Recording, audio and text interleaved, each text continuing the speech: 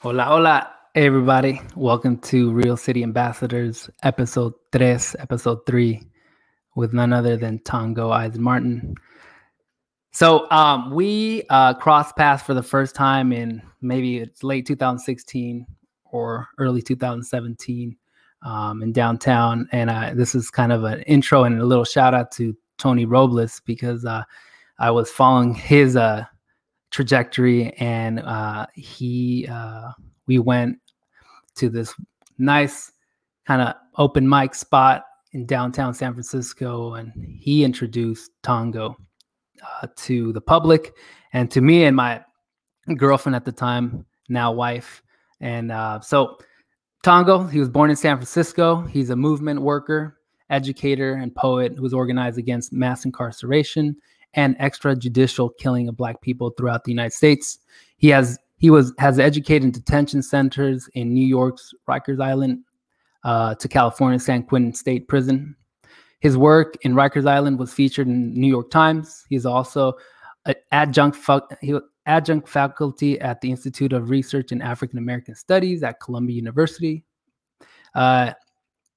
Subscribing to the Freirean model of education, he designed curricula for oppressed people's education and projects from San Francisco all the way to South Africa.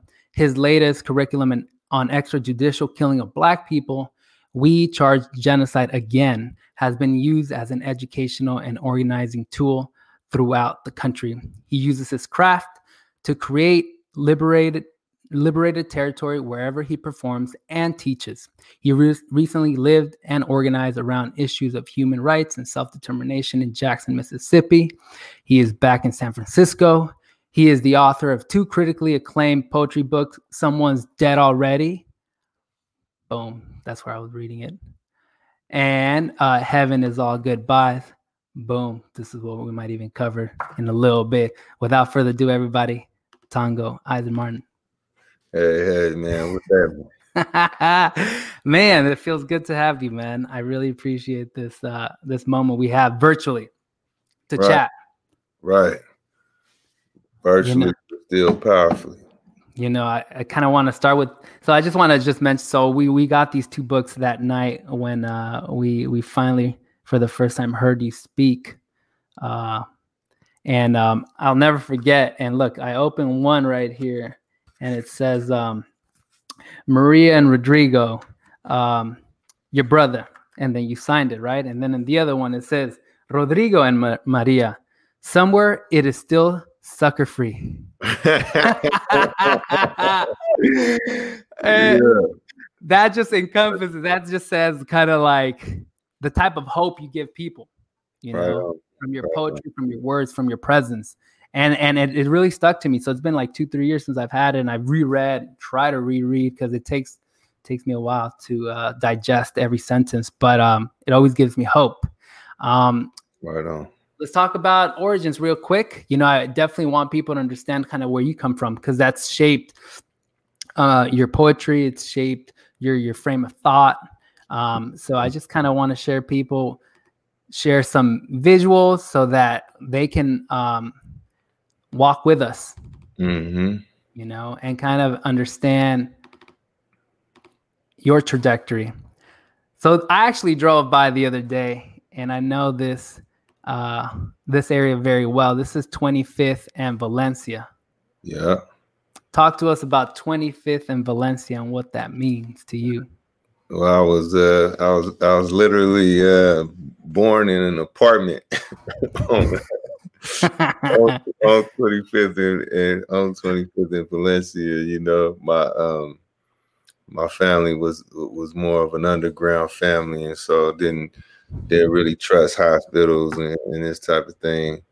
So that's that's the foundation, man. That's the first porch I jumped off of. Both your parents from San Francisco? No, actually they're not. One from Chicago, the other one from Brooklyn. Word. And they met here in the city then? No, they met in Chicago, but my mother had been out here before for doing movement work since like the 60s.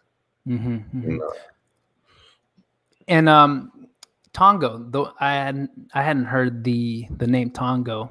Is there an origin to the name Yeah, or so history behind it? actually on my birth certificate is Tongo Gara, Okay. and that's named after Josiah Tongo Gara, who was the general in the Zimbabwe War for Independence. It was really like, kind of the Che Guevara of the southern region of Africa, and he was This whacked. gentleman? Yeah, that's him right there. And Wow. he was whacked right after they won the revolution. You know, because he was, kind of the people's champ, and he was coming so principally. But the name itself means perseverance in the Shona language. How early did you know who this gentleman was, and did that kind of shape who your identity? These rundowns from birth, man. Really? This is how I learned. This is how I learned how to talk. This is how I was taught to spell P-I-G.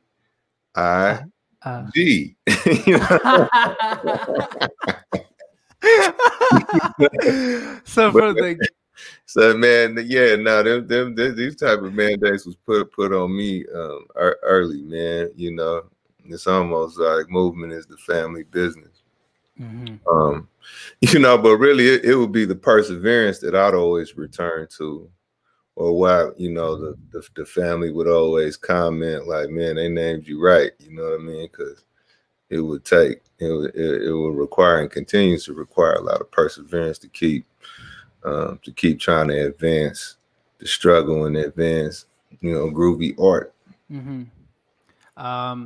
So that was first at home. A lot of our values and our outlook in life are shaped from the closest, right? After that is in La Escuela, school. What can you tell me about this image right here? I got lucky again, man. And yeah. And Meadows Livingstone, fondly known as Gale School. Wait, it changed? The name changed? Nah, that's the shorthand. You know what I mean? Oh, you go to Gale School. So what does that mean? Gail Meadows. So you have a picture of Gail Meadows right there. She started the school in like the 80s, in the early 80s. And she was just like, man, I'm putting a school together for young, gifted Black children. With it's just a freedom school, man. It's just a movement, commitment. There wasn't no ethnic studies or something. We're the study. Yeah, and everything after that. White studies is ethnic studies. We can study. That's true. But that was another. That's just kind of like that. That's how my upbringing was reinforced.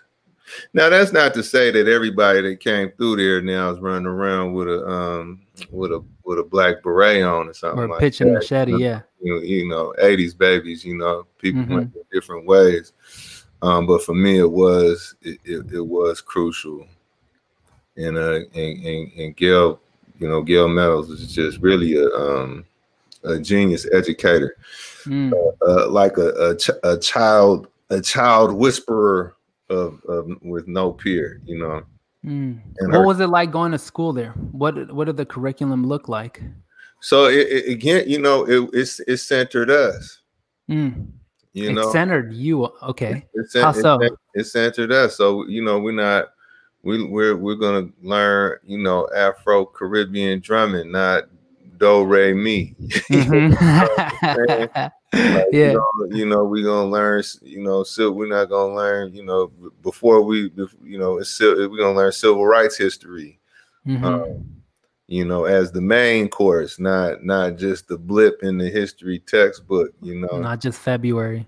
And even just the way that the day was structured, man, it was really like it really, it was you know, we would be grounded. Like the first, okay, if I'm, I don't have. You can say whatever you want. No, I ain't worried about that. I'm just. I hope no Gale School alums out there like that. It did not happen like that. In my mind, that we would get like the beginning of the school day. It would be grounded in like a school conversation. You know, that'd be like out the gates. The first thing we do in the morning, we all like get in this big circle and you just talk about something you seen or how something made you feel or something like that. Like, you know, speaking on whatever issues is going on. You know, it was like, you know, almost in a way we was talked to like, you know, that we were you know, that we were going to live for our people. We were going to live, you know, to, you know, again, the advanced struggle. And so we had, you know, so it was really like, you know, it was we got like you know, an adult's respect. And this was elementary, middle school, or just elementary? Elementary school. Got it. And look, so I went around looking to where this school was or is, and I didn't realize it was right here all along. Like I had no clue about the school. It's a nonprofit, right? It's ran. I'm not sure how the bread is structured. You know what I'm saying? Yeah. See, I mean, I know a lot of people. You know, she'll, you know, if y'all had the money, she'll let you know. Like there'd be other ways to you know, it'd be like you can kind of work for your tuition or, you know, just like whatever the school needs. You know what I'm saying? Right. So like if somebody didn't have it, then, you know, somebody can do something secretarial, you know. It's just like, you know, it's just like a real people's effort. You know, it started off in Ocean View though. Oh, were you going to Ocean View? Yeah, that's where when I was first going there, it started in Ocean View. Got it. And then moved to the Potrero spot. Interesting. Mm-hmm. And so, where would you go to middle school and high school? Well, that you know, then things. You got homeschool.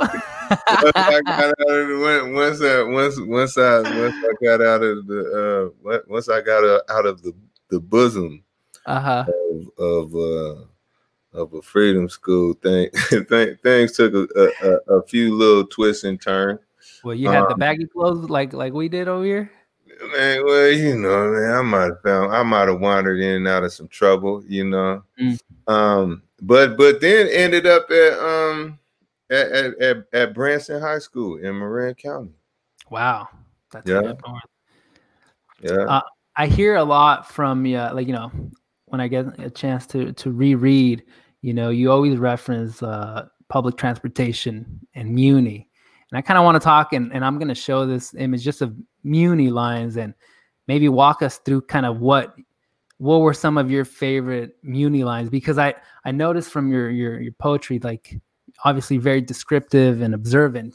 And where did that come from in San Francisco for you? So was my bus lines, the 24, the 22. So the bus, that 24th goes through Divisadero. Right. Yeah, it's basically it goes from Fillmore to Hunters Point. That's right, all the way over here. You know, got it. I see. And then the 22nd also Fillmore. 22 also goes to Fillmore. You know, we used to go to the Western Addition Cultural Center every day. Well, they call it the African American Arts and Culture Complex now, but back then it was the Western Addition Cultural Center. We was on the 9 San Bruno, on the 14 Mission. What did you do at the Cultural Center? What was like some activities and? Man, you know, it was a few. You know, we in there, like hang out, and we be in there doing like capoeira. You know, yeah. You know, come to think of it, that's like that's a whole nother you know, that's a whole nother pillar of a revolutionary upbringing, I guess. But what was you know, there was like we do black plays, you know, and just being it. Danny Glover's daughter used to be in there. What? And he would be in there, man. Mm. And we'd be crawling all over him like he was hella cool. You know what I mean? Cats don't know, man. Danny Glover is one of us. But yeah, man, I think it's a underemphasized win actually of the more radical times in history, that we did get our hands on these cultural centers. So like, yes, a lot of our mobilization was, destabilized or all kind of different political potentials we had were destabilized. But these cultural institutions were fought for, were taken, and were maintained even throughout the 80s and the 90s. So it was really like liberated territory.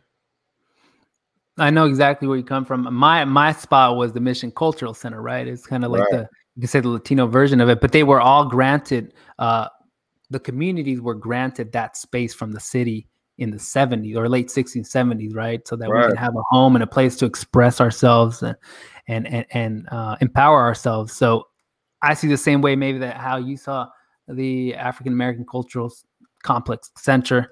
Definitely. Same way I saw it with MCCLA. Definitely. And you mentioned the 14th and the 49 because you were living in the Mission at that time, or you would always go back and forth. Yeah. I want to talk about just real quick. I like to reference this book a lot. Right on. And then as I was reading, I noticed that the title of the book comes from the poem For the 14 Mission Street. Yeah. And what I want to show people what 14th and Mission looks like. And I want you to maybe just describe what 14th and Mission were the inspiration for the. Let's take a look. Now, I mean, one of the things about the 14 too is just so it runs from one end of this. Well, it does the elbow, but it's one border of San Francisco to another border of San Francisco. And actually, man, the thing about the 14 is the 14, it ran real late.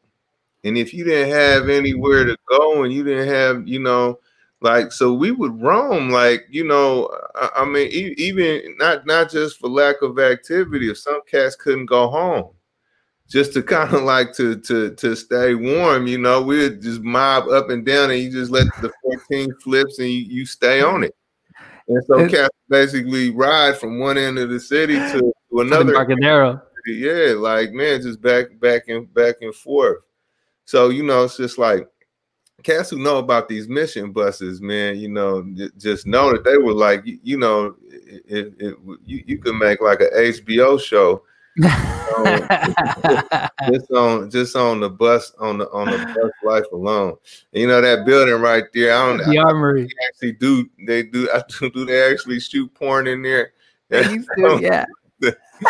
That was I guess we knew it. We thought it was an urban myth or something. It's like, bro, here and not just any old porn like that. That's where they shoot the kinky one. The bestiality, yeah. And then you have a lot of the folks skateboarding here. You always have the crews. Right. You got Valencia Gardens right down the street. And you had, Rainbow used to be right there, right? Rainbow. No way. Right here? Rainbow. Yeah, it used to be or no. Or no, it was down the street. It was down Valencia a little bit. Mm-hmm. It was on Valencia, I mean. So like one block up. But Rainbow used to actually be a black owned co-op. Didn't know that. Yeah, man. Now it's all like, now they charge you $50 for a carrot, and that's no knock. I know that Rainbow had to do it with, you know, I think they still, you know, it's still a work on co-op, and they still, you know, treating each other well in there. And I know they had to just adjust to survive. But Rainbow was originally a black owned all black worker owned cooperative. As you know, you say you spend a lot of time on like Muni on the 14th, 49, 22nd. You know, were you just, I mean, you're obviously like, I was just being a teen, but because of your background, were you always kind of just analyzing how every single part of San Francisco looked differently in terms of people coming in and out, and what that did that ever spark any conversation? I think, you know, that's we didn't know. I didn't know it though, you know. Yeah. You know, that's one of the beautiful things about San Francisco or the old San Francisco is how just distinct how singular all the neighborhoods are. Even in a national, you know what I mean? Like there's no neighborhood in the world like the Mission. Yeah. There's no neighborhood in the world like Fillmore. Mm-hmm. You know what I mean? Like, so you had these just like super singular neighborhoods. And you just had this kind of like access to them. I think the thing about San Francisco is like it was kind of like the easiest to traverse, you know. They never really felt kind of like boxed in, you know, always could just kind of free to move about.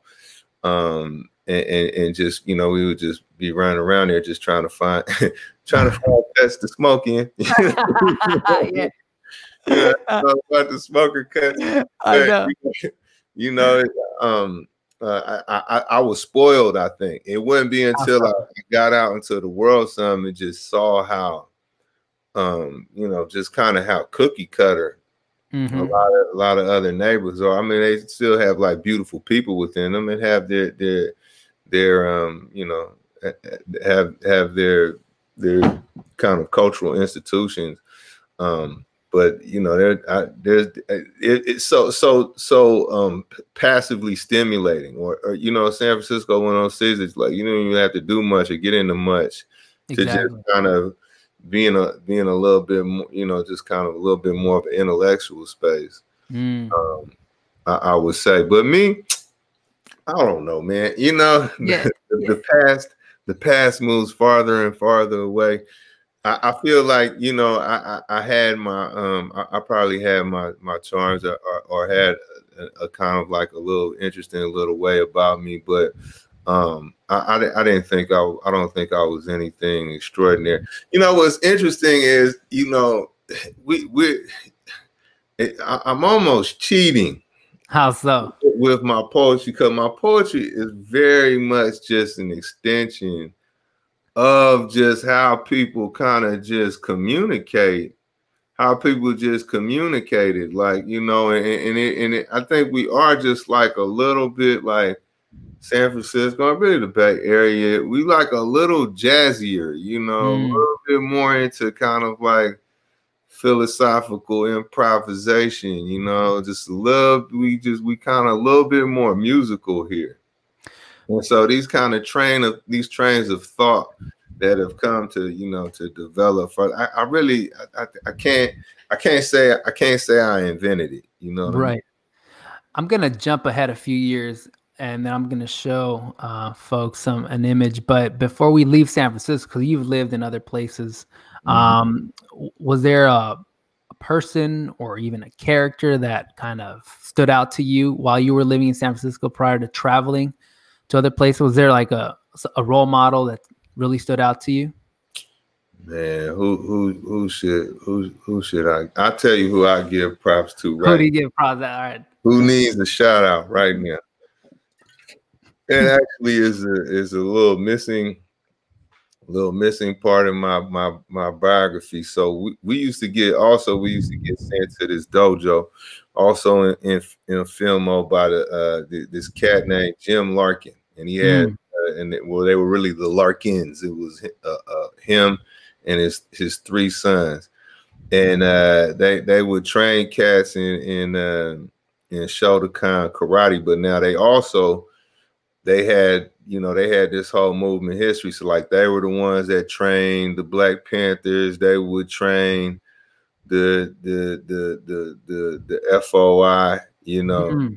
They just had this, and they would always be like, where's your consciousness at? And they really have trained just, they some brothers that trained like generations of Black people in the Bay Area, from the explicitly revolutionaries just to the kids that need to learn something. And actually now they run it. They used to have their own separate dojo, but then I believe it was the son Jimmy who told the family that now we need to just bring this all the way into like just all the way into the community. I mean, they were already in the community, but we need to just open this all the way up. And so they started teaching actually in what's now the African American Arts and Culture Complex. Huh. So how long did you study under them? I don't remember. I should have stuck with it probably a little bit longer, man. But single digits. Yeah. Single digits, maybe a couple years in the double digits. I got what I get. I think I got a blue belt. But we used to win all the tournaments, man, because they just trained us way harder. You know what I'm saying? Like they just worked us way harder, man. And I'm not gonna say like beat us up, but because it was always under control, and they never gave you more than what you could handle. But man, it was just like it was serious. I mean, because life. You already know Black and brown to have a Black and brown life is to be in a war. You know what I'm saying? In a war against us. So it wasn't like, oh, we doing this. We're not doing this for play. This is for your real. This is for your real survival. But then I can't. It's just like, man. As soon as you just couldn't give me independence. As soon as you asked me what I wanted to do, I didn't want to do anything structured. I'm gonna talk about a little bit of structure here. I want to jump straight to this because by the time you were in New York, from what I read and heard, you were already involved in the poetry scene, right? Yeah, man. I mean, I just got super lucky. What is this place right here? So that's the Nuyorican Poets Cafe. I'm thinking, again, this is all just more reasons really why I'm not that spectacular. You know what I mean? Because it's just like I just been around ill people, ill institutions this whole time. I'm like, damn, I need to be doing more. I should be way more than what I am right now, given this foundation. But this here, so this here is the Nuyorican Poets Cafe in the Lower East Side, which is just like it's a mecca for poetry, and it was it was started by cats like Miguel Piñeiro.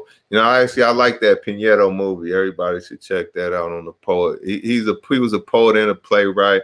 I don't know if people might have seen the movie Short Eyes. It was actually a play he wrote. I think he even wrote it in jail. I mean, and he was like, he was off the hook. Really. What's the name of the documentary or movie? The movie's called Short Eyes. Okay, I'm gonna check it out. Yeah, definitely. And you should too. And and there's what's his name, Benjamin Bratt got the played him. I think the movie's called Piñeiro. But it's it's just a place, man, where cats that were just like really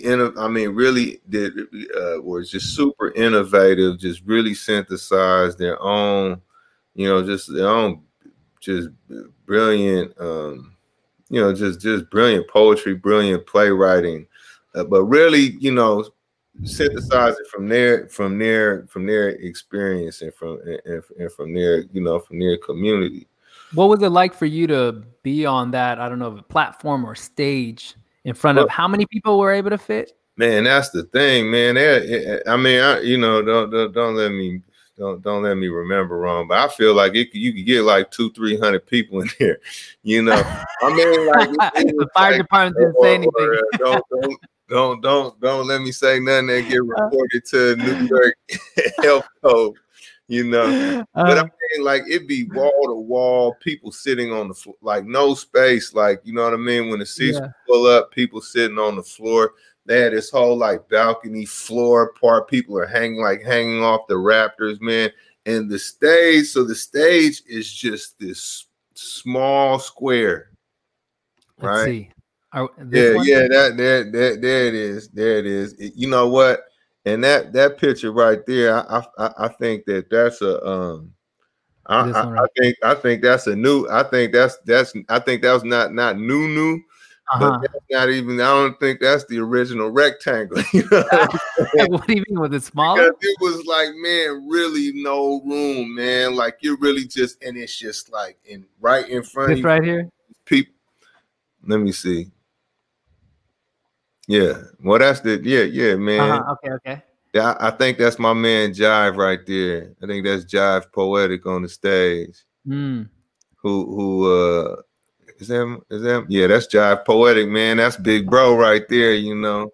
What do you mean, Big Bro? Like what was your relationship with him? Crash course, man. And it was a building full of crash courses, man. Cats that really tell you, man, okay, this is what you're doing right, and this is what you might want to not do anymore. No way. Wow, you had because like that's my question always. Like, you know, I know that poetry is very free flowing and you kind of learn your own craft, but where do you find these mentors, right, that can spit some game? And you know, I think, man, I think it's just like when people are doing something at a really high level, it really is just so much about it's so much like craft advances through dialogue, you know. That is so it's really just a building full of conversations. It's a building full of conversations about poetry. It's a building full of conversations about, you know, social reality in general. But it's just like, so, you know, people are happy to have another voice to add to that, you know, really just to add to the investigation. You know, so I just think like, man, when Renaissance is kind of when people are modernizing something or synthesizing something new, or really just taking craft to another level. That's almost what it is. Yeah, a series of conversations, and then you know what we do with that advice. But Jive particularly and Mahogany Brown also were especially hands-on and just helping people develop. Was it nerve-wracking just to be on that rectangle, or was it something that you just felt like you were at home? You know what I'm saying? I just took that like a duck to water, man. Actually, you know what's trippy, man? I actually wasn't like I'm actually not that entertaining, man. I'm not like I actually wasn't. It was I had to wander through a couple mentalities before I really got my feet underneath me as far as how I was going to approach a microphone. Yeah. But you know, it's you know what I did learn early that is that on the other side of nervousness is power. You know, like, and in fact, you know, stage fright is the best thing to feel because all of that can be converted, you know. But you know, man, if you attracted to a craft, you got a knack for something, like it's that gravity is going to be stronger than any little obstacle, you know. It's not really going.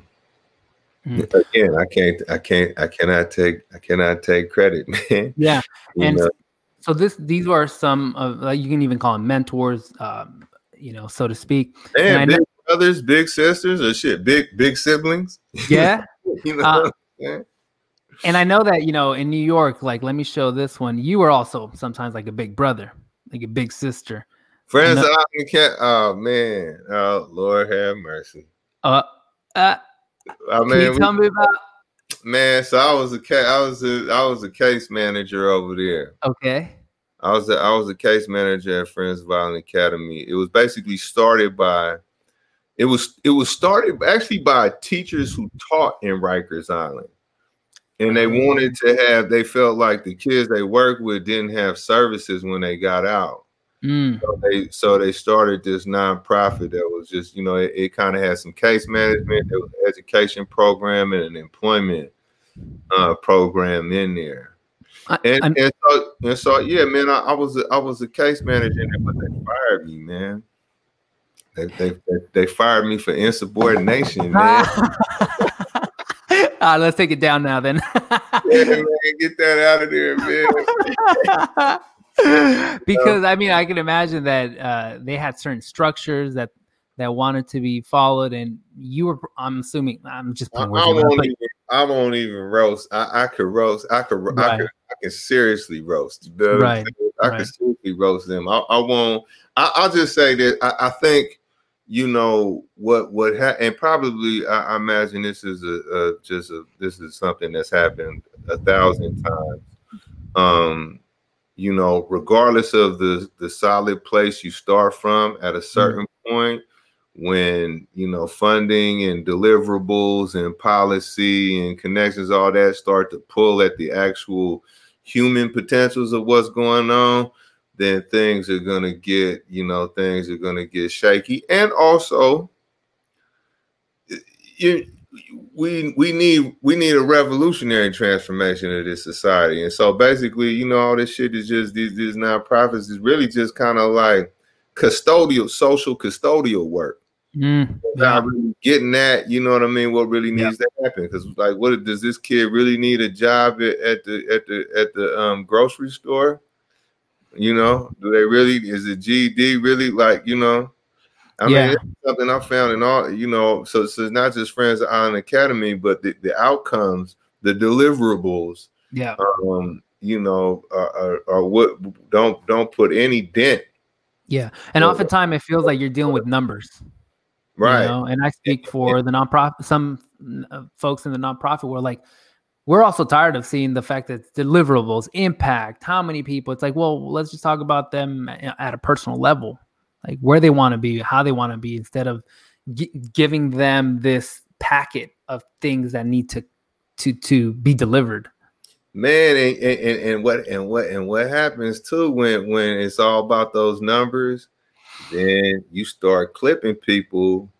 And I'm not talking about staff, but start changing your so-called population in order to make sure they get them numbers. So at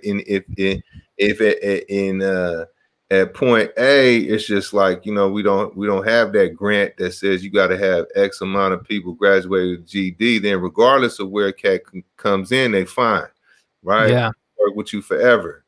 But now if it's like, look, you need this percentage need to graduate within X amount of months to maintain this money.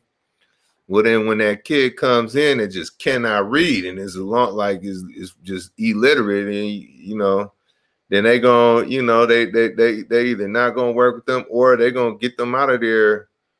They're gonna get them out of there quick. They're not gonna have the same leeway. They're not gonna extend the same really care, because they gotta have participants, so-called participants, who will get them the numbers that they've promised to deliver.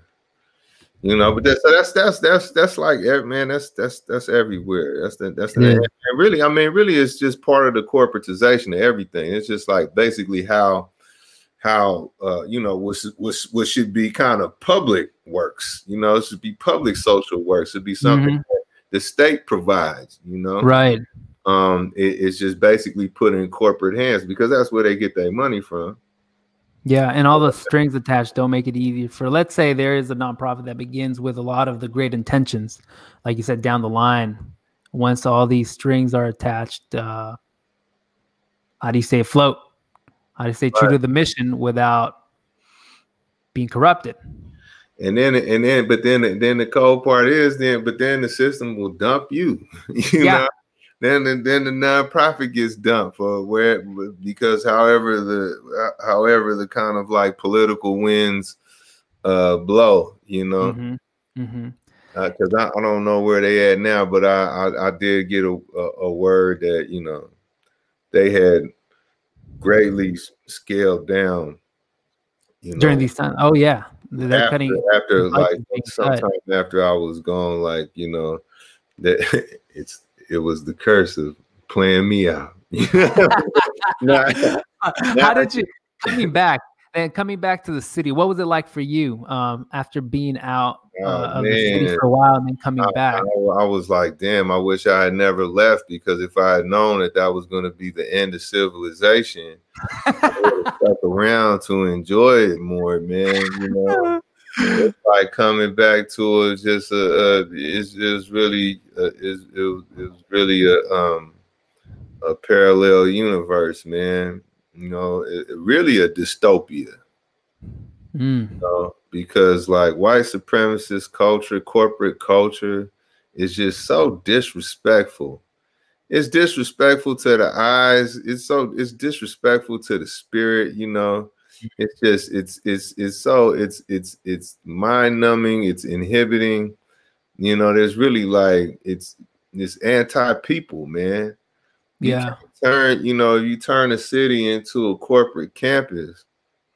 Yeah, it's a playland. And then in the meantime, you really like kicking what was it? How many grandmothers got thrown out? You kicking out the grandmothers, you know what I mean? You shooting Mario Woods, like, Well, just in the Mission, there was like over 10,000 people that were evicted and pushed out. That's just the Mission. Doesn't talk about the Bayview, doesn't talk about Excelsior. And that's on like 8 years. And the mission was like the first target. Yeah. First and I mean, walking through, you like, where am I? Yeah, when you start seeing the price of the super burrito go up. Because I went to San Diego for a while and it came back and I was like, damn, I don't have enough for this burrito anymore. I don't have enough for a damn burrito, man. No, it's actually disgusting. My parents are not from San Francisco, right? San Francisco has always been a transplant type of town. San Francisco really, Fillmore been around, Fillmore was Harlem of the West, but a lot of San Francisco is relatively new. Like, don't even go back too far. You know what I mean? Right.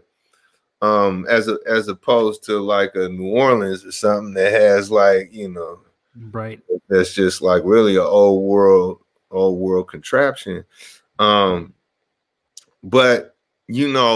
it wasn't on the other side of an ethnic cleansing, these transplants, so you come here because of whatever affinity you have or whatever attraction you had to the place, whether it's some movement stuff or, because, man, the Bay Area really is where, we're almost like where white supremacist culture was weakest, just as far as like, nobody want to leave it to Beaver over here. You know what I mean? Like, yeah. It's all resistance culture, counterculture, even if there's no guns involved, just people with, where is the long hair? You know what I mean? Yeah. Like, it had that thing going on. So it's like, man, people come out here for this and that. That's cool. You come in, you go with the flow, and you contribute.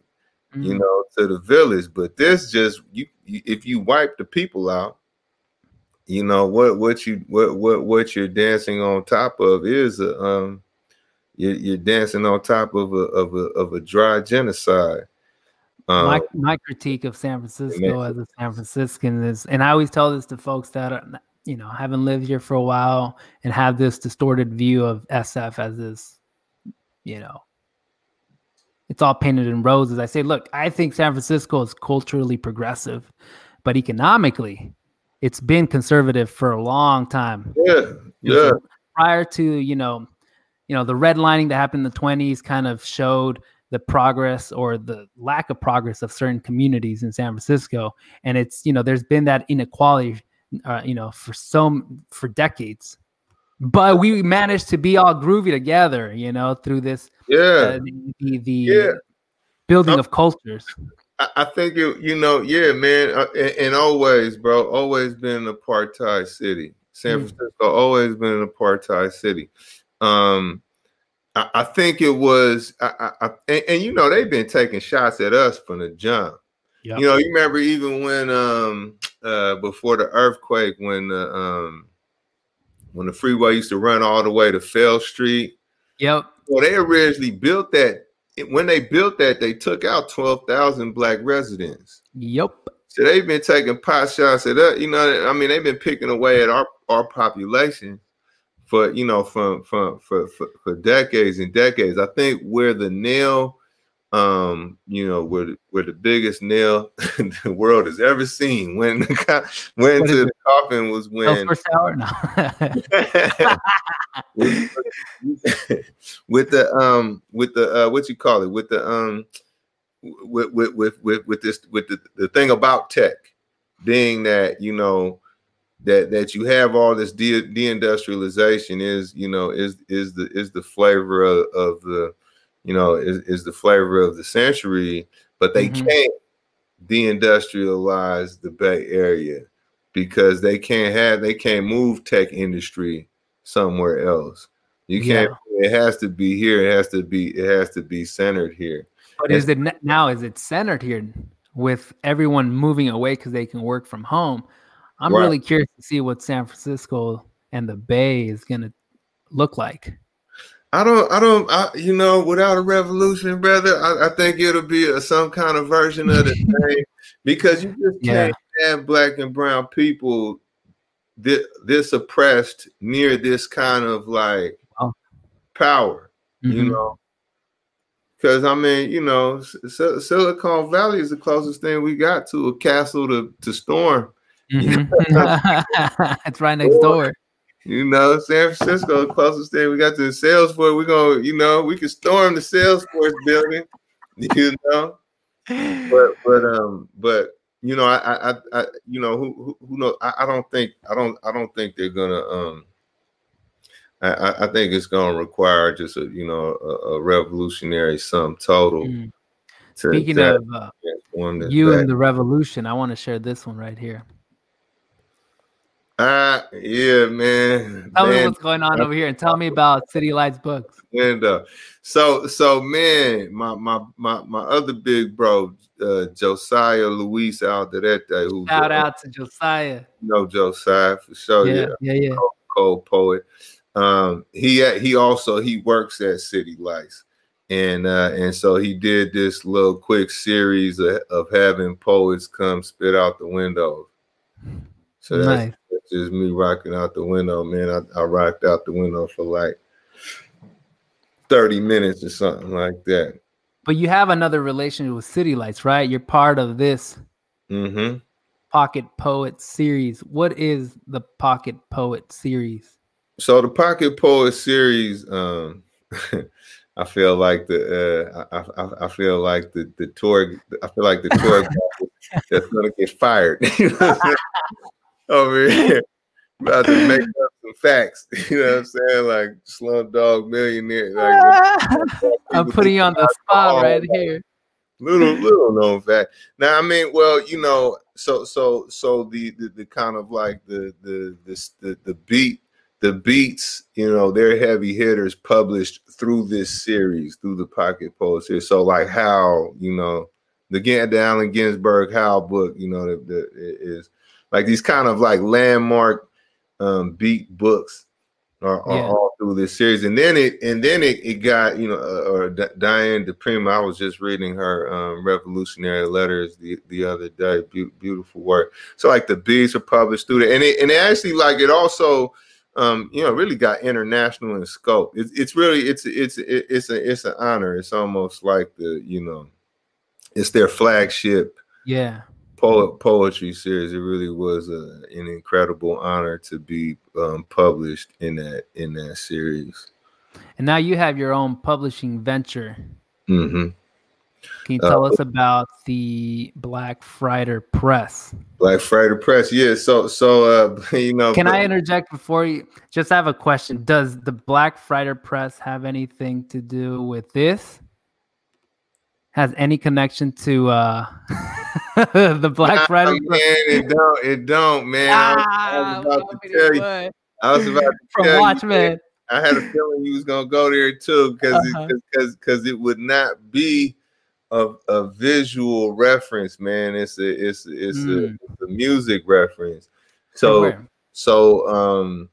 there was this kind of like I think it was like a French musical called Pirate Jenny, or a song within it is called Pirate Jenny. And it's about it's about like basically there's this woman who's she's like a maid in a hotel, and this ship, a black freighter, is posting. It's just out, you know, kind of like out at the dock, you know. Yeah. And so like the whole twist is, you know, there's basically all these, you know, kind of just rich jackasses, you know, all living it up, having a good time. They don't know that this ship is about to raid the town, and they don't know that this maid, Pirate Jenny, is actually the captain of that ship. So it's like, you know, like I'm counting the heads as I'm making the beds, because nobody's gonna sleep in here tonight. You know? Watch out. You dig? And so actually Lorraine Hansberry suggested to Nina Simone that she sing it, right? And so it just turned into this whole other just spiritual experience, man. You know, where she sings the song, tells this story, but it, you know how much how much it mirrors, you know, the reality of oppressed people here and the potentials of oppressed people, you know. So yeah, that's where. So Black Freighter is where I pulled that from. You're going to be publishing poetry, maybe other books. What have been some books that have influenced your life? Man, Song of Solomon. Yeah. I'm trying to think like formative wise. I think Song of Solomon was just, you know, man, was just it's a classic. It's just a classic, man. Just a ill, almost just an, I don't know, like an education, almost a spiritual education as well. Like that book just vibrated me so much. Aikwe Arma is a Ghanaian novelist. His book called The Healers. The Healers. Yeah. I'm gonna read that also vibrated me. You know what else, man? I'm trying to find some poetry. You know, I kind of came to reading poetry later, man. But I'll say how later. What's later mean? After I already kind of had my thing going. After I already had my voice, I read a lot of nonfiction. You know, because if we were to go there, you know, Wretched of the Earth was a crucial book. The autobiography, you know, Assata Shakur's autobiography. You know, just books of Malcolm X speeches. But man, poets I wandered into. Everybody needs to read Roque Dalton's Small Hours of the Night. It's an anthology called Small Hours of the Night. That really blew my mind. You know, the Audre Lorde, they got this big anthology now with all her stuff. Definitely check that out.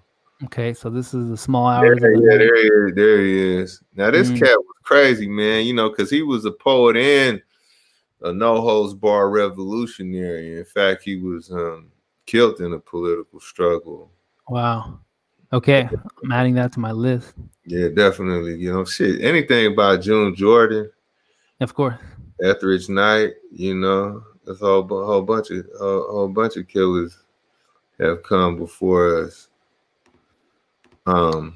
Lorraine Hansberry, LeBlancs. LeBlancs. Yeah, she wrote a play called LeBlancs, The Whites. Interesting.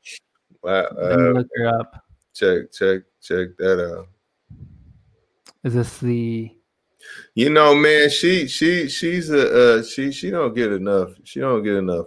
She was way beyond her time. I mean, just kind of like her revolutionary really influence on others, man, is not emphasized enough.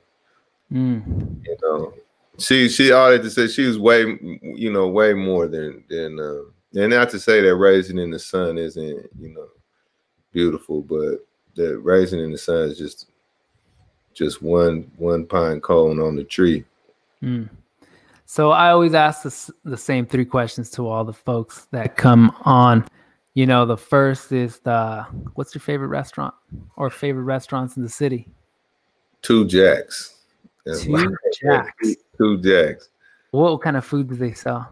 It's like, seafood, soul food. You can get you some good catfish there. It's a good shrimp sandwich. Let's see. I'm bringing it up. Two Jacks. Yeah. What is it about the space? Well, one, the food is good. 2, the family is family owned. I think they actually have 2 spots. They also have a spot by Double Rock in Hunters Point. But it's a family affair, and Two Jacks will also open their space up to, like, poetry events if you want to have them, like, Word. So it's a triple threat: good food, good family, and good poetry. What about favorite park? I'm gonna have to go with Dolores. Okay. Although I wish the gentrifiers would stop going there. You like it back when they had like the rusty swings and everything, right? Right, man. Me too. The rusty swing era, man. That's my era. Yeah, me too. What about streets? We gotta just, for to shout out the Harlem of the West, Fillmore. We gotta just give it to Fillmore Street. Yeah. It's funny, man. It's I was talking to this old school cat. He said in the 50s, people, brothers and sisters would even drive up to Fillmore from LA.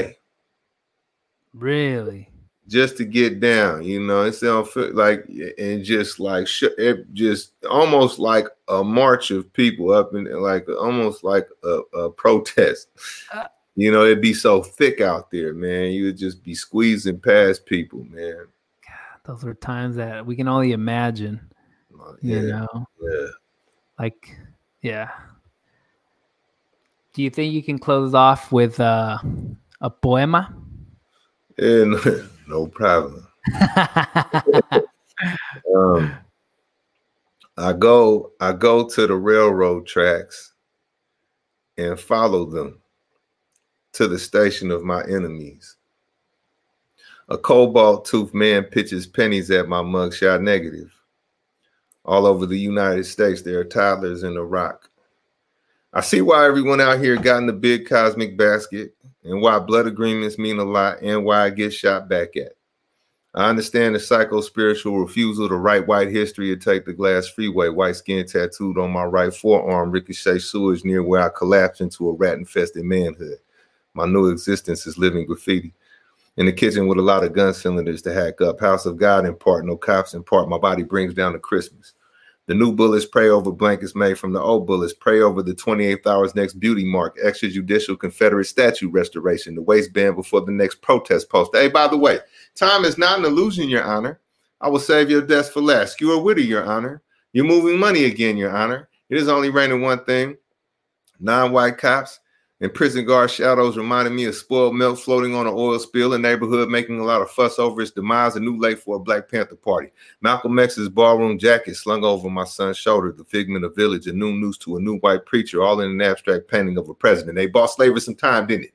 The tantric screeches of military boats and election Tuesday cars, a cold-blooded study in leg irons, proof that some white people have actually fondled nooses, that sundown couples made their vows of love over opaque piece plastic and boat action audiences. You know, the Medgar Evers second is definitely my favorite law of science. Fondled news clippings and primitive Methodists, my arm changes imperialisms. Simple policing versus structural frenzies. Elementary school script versus even white spectrums. Artless bleeding and the challenge of watching civilians think. And terrible rituals they have around the corner. They let their elders beg for public mercy. Well, I'm going to go ahead and sharpen these kids' heads in the arrows myself and see how much gravy spills out of family crest. Modern fans of war. And with their t-shirt poems and t-shirt guilt and me having on the cheapest pair of shoes on the bus, I have no choice but to read the city walls for signs of my life.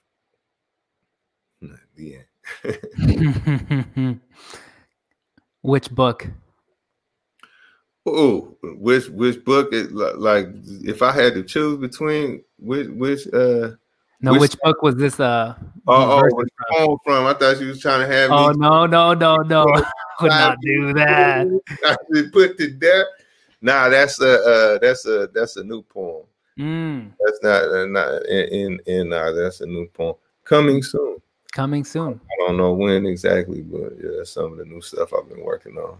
That's what's up. Yo, Tango. Gracias. Man. Thank you for taking the time. I really appreciate you. Respect. Everything you do. I'm always following you. Holler at me if you ever need a holler. Sure. We're here holding it down, trying to keep it sucker free. Likewise, man. Sucker free, man. We'll ride again. You feel me? Ya tú sabes, man. Already. All right. All right.